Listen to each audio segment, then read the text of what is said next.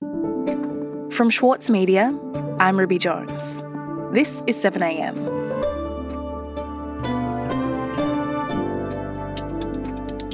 The first major election since a wave of green and teal changed the federal map is set for this Saturday. The Victorian election is about a lot of things, including being a reflection on Dan Andrews and his premiership.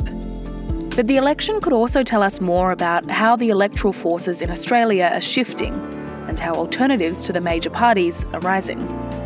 Today, election analyst Ben Rowie on tomorrow's election, the fate of Dan Andrews, and the redrawing of the electoral map.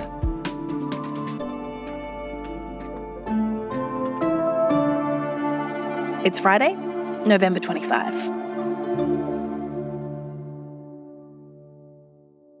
Ben, I thought we should start by talking about the current Premier, Dan Andrews, and his Labor government, who are hoping to return to power in Victoria for a third term. So tell me, how are they going about trying to achieve that? What is the pitch?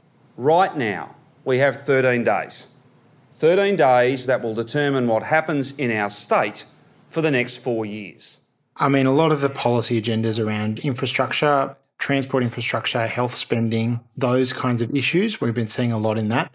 The suburban rail loop is a big one that the state government has promised. That's this kind of huge, long-term, multi-stage train line that will kind of loop the mid to outer suburbs of Melbourne together. They've also announced a revamp of the State Electricity Commission, which was a thing that used to exist in Victoria.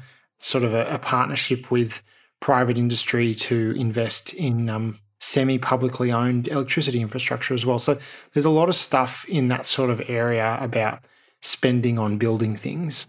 That's why on the 26th of November we need your support. I'm asking you to vote Labor, because only Labor is doing what matters. He's been Premier now for 8 years.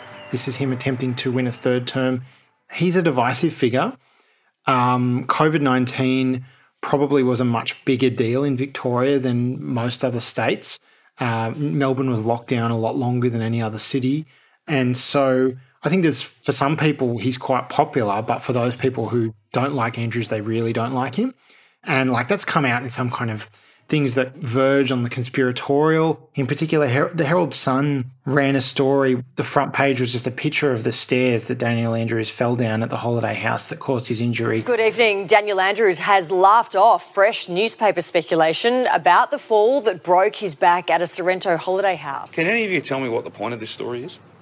Oh, I genuinely don't know. I genuinely don't know what the point of this story is. Can any of you explain it to me? Yes. Or maybe, I don't know, what, you're going to interview the stairs next? They didn't really have anything in the news story about why this was newsworthy, but just sort of throwing out a bit of innuendo about what might have really happened. And they've had a few issues where there's been draft reports at the state's anti-corruption investigator, IBAC, that have come up and haven't really been resolved yet, but are kind of looming on the horizon. Victoria's Premier has brushed off questions about the prospect of a fresh corruption probe into the Richards Rorts saga. What IBAC is or isn't doing, who they have or haven't spoken to, is a matter for them. And putting aside, I suppose, the more kind of fringe elements of the right and the things that they've said about Dan Andrews, isn't there an argument that this election is always going to be somewhat about Dan Andrews' response to the pandemic? Because whatever your view is on whether the right decisions were made or not at the time, that the management of the pandemic really hangs over the last few years of his premiership, doesn't it? Yeah, absolutely. I mean, COVID-19 has been probably the biggest political issue in every election for the last 3 years. But I think it's extra true in Victoria. A lot of the Victorian response was seen as tied up with Andrews personally. So, yeah, I think it's a referendum on his leadership, on his government's role in tackling the lockdowns. Do you see it as a success that they got things under control for as long as they did, or do you see it as a failure that it turned into such a big crisis that it required dramatic gestures to solve it? What you see is it's not just in discussion about health spending, but the COVID response appears all through the campaign. You know, the split in the minor parties is mostly between those parties that kind of sided with the government and helped the government pass its pandemic legislation and those that didn't. You know, that's kind of the main dividing line amongst the crossbenchers, is you've got the left and the right, and that's the main issue that they split on. And it's also been a difficult one for the coalition they're obviously critical of the Andrews government, but don't want to go out onto the fringe a bit. So I think the polls do say there is a minority who are very, very unhappy about how it was handled, and there's a majority who think it was handled about as well as it could be. If that's true, then probably Andrews gets re-elected. But it's, as I said before, it's very divisive. Like, you're not going to be seeing any consensus coming out of this election. But despite that, it doesn't seem that the Victorian opposition, the Liberals under Matthew Guy, have really managed to cut through to present themselves as a better alternative than the Andrews government. So can you talk to me a bit about that and about how the Liberals are positioning themselves right now and whether much of what they're saying seems to be landing with voters? I mean, Andrews is consistently kind of more personally popular than Matthew Guy, who led the Liberal Party to a pretty severe defeat in 2018, left the job and then kind of came back last year after his successor wasn't really cutting it. Ladies and gentlemen, this really is the most important election in Victoria's history. It really is, not just the last 30 years. So, he's trying to reinvent himself. They're in a bit of an awkward position where the Victorian Liberal Party is pretty conservative. It's a pretty right-wing Liberal Party. And they did quite badly in the kind of inner southeastern heartland electorates in 2018 and kind of was a bit of a preview of what we saw at the federal election this year. And so he's trying to present himself as a bit of a moderate to win back those voters, but a lot of the actual people involved in the party are very conservative. Matthew Guy has faced a series of internal and external party challenges as he tries to gain some clear air 7 days out from the election. There's been a few scandals around their candidate for the marginal seat of Narre Warren North, who has said some things anti-Indigenous Australians during a speech in his electorate, opposed to First Nations recognition, and said that nuclear waste should be dumped in Alice Springs and things like that. The Liberal candidate for Narre Warren North, Timothy Dragan, had to apologise after comments of his were made public, in which he railed against Indigenous people and about abortion. And Liberal Upper House candidate Renee Heath was told she won't sit in the party room. Guy actually disendorsed a candidate, Renee Heath, about a week ago, who's running in the Upper House in like a 100% safe seat. She's the first candidate for the Liberal Party in that region. She will definitely get elected, but when she gets elected, he claims that she won't be able to sit with them. It's too late to disendorse candidates, and she won't be disendorsed as a candidate as a result. Matthew Guy made that call this morning, 7 days from the election, in the shadow of a looming 60 Minutes expose. So they've had a few of these issues. Her one was a bit of a thing around her involvement in a particularly conservative church. Renee Heath, described as a weapon of a church that considers homosexuality and abortion demonic, is all but guaranteed to win a seat in state parliament. Matthew Guy and his chief of staff have also been referred to IBAC in the lead up to the election for an issue around election funding. So IBAC has kind of come up in the election in terms of both Andrews and Guy, but none of these inquiries have come to their resolution yet. These sort of things are hanging around Guy and probably making it a bit hard for him to push his agenda. Okay, so it sounds like there are significant controversies then which would be clouding the minds of voters more than either party or either political leader would like. So given that, how tight is the race between them and what do you think are the likely outcomes from this weekend? Well, we don't have as many polls as I would like personally, but the polls we do have, the Labor government has been winning every single one of them, some by more than others, but they've pretty consistently been winning. The most recent poll we saw at the time of recording was 53% two-party preferred to Labor in the Resolve poll. That's not a massive victory. I mean, Labor got about 57% in 2018, but it's still a kind of comfortable win. So kind of the most likely outcomes look like something where Labor probably loses some ground but still wins the election. It seems like the most likely outcome. The coalition would need to win a lot of seats in order to form government. But like in the federal election, we are seeing evidence that there's increasing trend of support for minor parties and independents that could really play out in these results. We'll be back in a moment.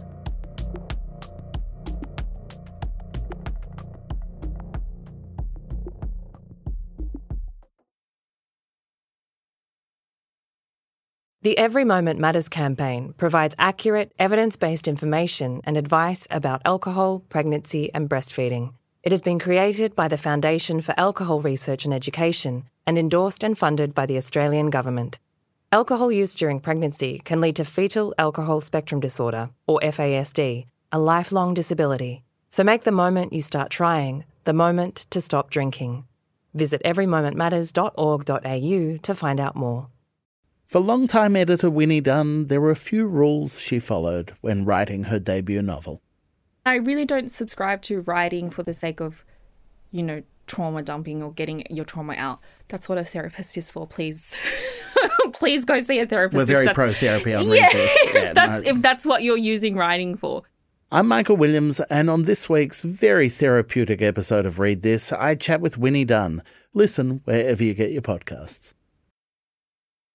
Ben, to what extent do you think that what we saw in the federal election, so this kind of splintering of the vote and the rise of minor parties and independents, is a trend that is now going to show up in Victoria? Is the way that elections in this country are decided changing? Yeah, there's been this long-term trend in dropping support for the major parties and increasing support for minors and independents. I think probably we'll see that record broken again at this election.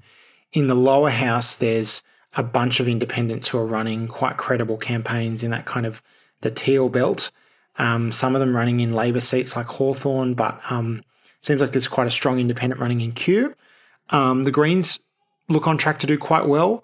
The Greens are benefiting from the Liberal Party preferencing them in the inner city this time, which is the first time that's happened since the 2010 federal election that the Victorian Liberal Party has done this. The Liberal Party in general around the country doesn't like to preference Labor or the Greens, but the voting system means they have to do one or the other. And so for the last decade or so, they've preferenced Labor, and that's really helped Labor in some of these close races. Now that they're preferencing the Greens, I think what we'll see is the Greens will hold on to their 3 seats, and I think they have a really good chance of picking up another 2.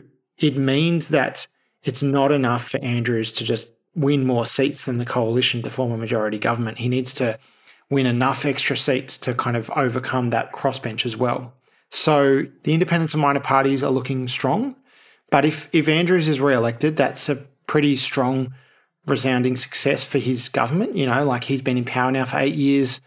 That would easily put him up to at least 10 years if he wants to stick around for a little while.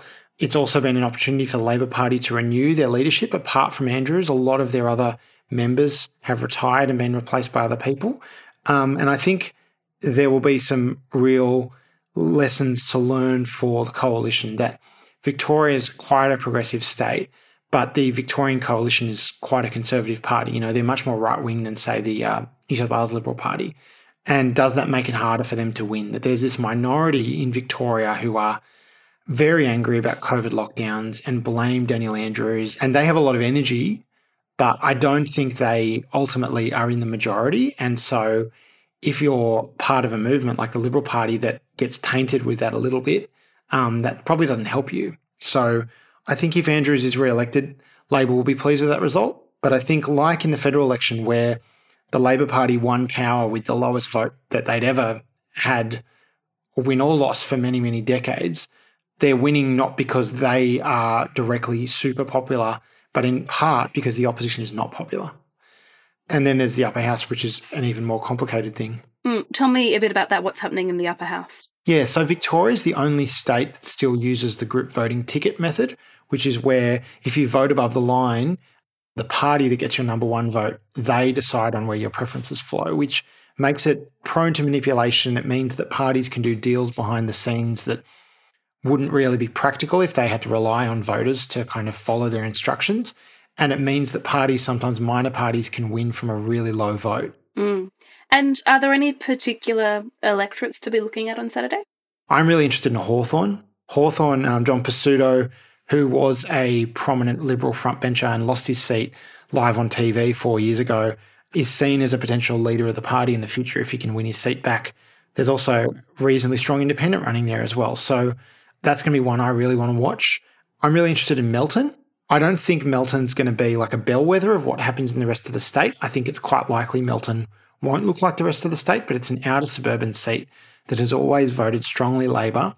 And at the last election, Melton swung to the Liberal Party while the rest of the state was swinging to the left. It's one of the seats that was hit hard by lockdown. There's a lot of anger in that seat. And, for the Greens as well, I would be interested in seeing what happens in a place like Northcote, where the Greens did previously win that seat, but probably it would have been out of reach without the benefit of Liberal preferences. But right now it looks really competitive. So those are 3 seats I would be watching. And Andrews now has the chance to be one of the longest-serving Labor leaders in Australian history. So if that happens, what are the lessons here for Labor nationally from the way that Andrews has approached government? Yeah, I mean, Labor's now been in power in Victoria for all but one term since 1999, so that's 17 out of 21 years. So if they win this election, that's going to be an even longer legacy.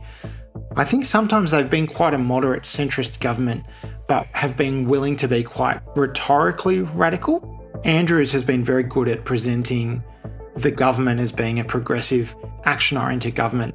I think that's a lesson. I think you do see other Labor politicians kind of copying his style, the way that he writes things on social media and that kind of stuff. As a country, we don't tend to really like leaders who are that charismatic. We elect a lot of people who are the nerds who dig into the policy and don't really jump out. We kind of shy away from the people who are really flashy. You think about people like John Howard, Bob Carr, Gladys Berejiklian for a little while. Dan Andrews is definitely in that category. And I think Australians don't like, at least for their premiers and prime ministers, they like someone who gets down and does the work. I mean, Anthony Albanese is in that model too. So I think Andrews has presented as a government that's quite progressive, but him as someone who presents as someone that, at least if you agree with his policy agenda, someone you can trust. Well, then, thank you so much for your time. Thank you for having me.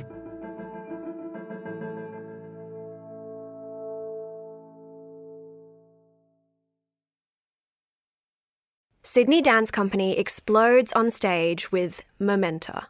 This world premiere by acclaimed choreographer Raphael Bonacella is unmissable contemporary dance. Strictly limited season from the 28th of May to the 8th of June. Book now at sydneydancecompany.com.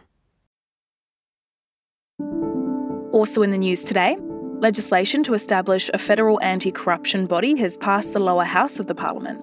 After a session where amendments from the Coalition and independents were voted down, the anti-corruption body, a key election promise from Labor, is now heading to the Senate. And also in Parliament yesterday, the controversial Speaker, Jordan Peterson, addressed a room full of Coalition and One Nation MPs after receiving an invitation from National Senator Matt Canavan. Peterson originally rose to prominence for opposing transgender rights, opposing the curriculum at universities as too progressive, and has advocated for a meat-only diet. 7am is a daily show from The Monthly and The Saturday Paper. It's produced by Cara Jensen-McKinnon, Alex Tai, Zoltan Fetcho and Shane Anderson. Our technical producer is Atticus Bastow. Brian Compo mixes the show. Our editor is Scott Mitchell. Eric Jensen is our editor-in-chief. Our theme music is by Ned Beckley and Josh Hogan of Envelope Audio. I'm Ruby Jones. See you next week.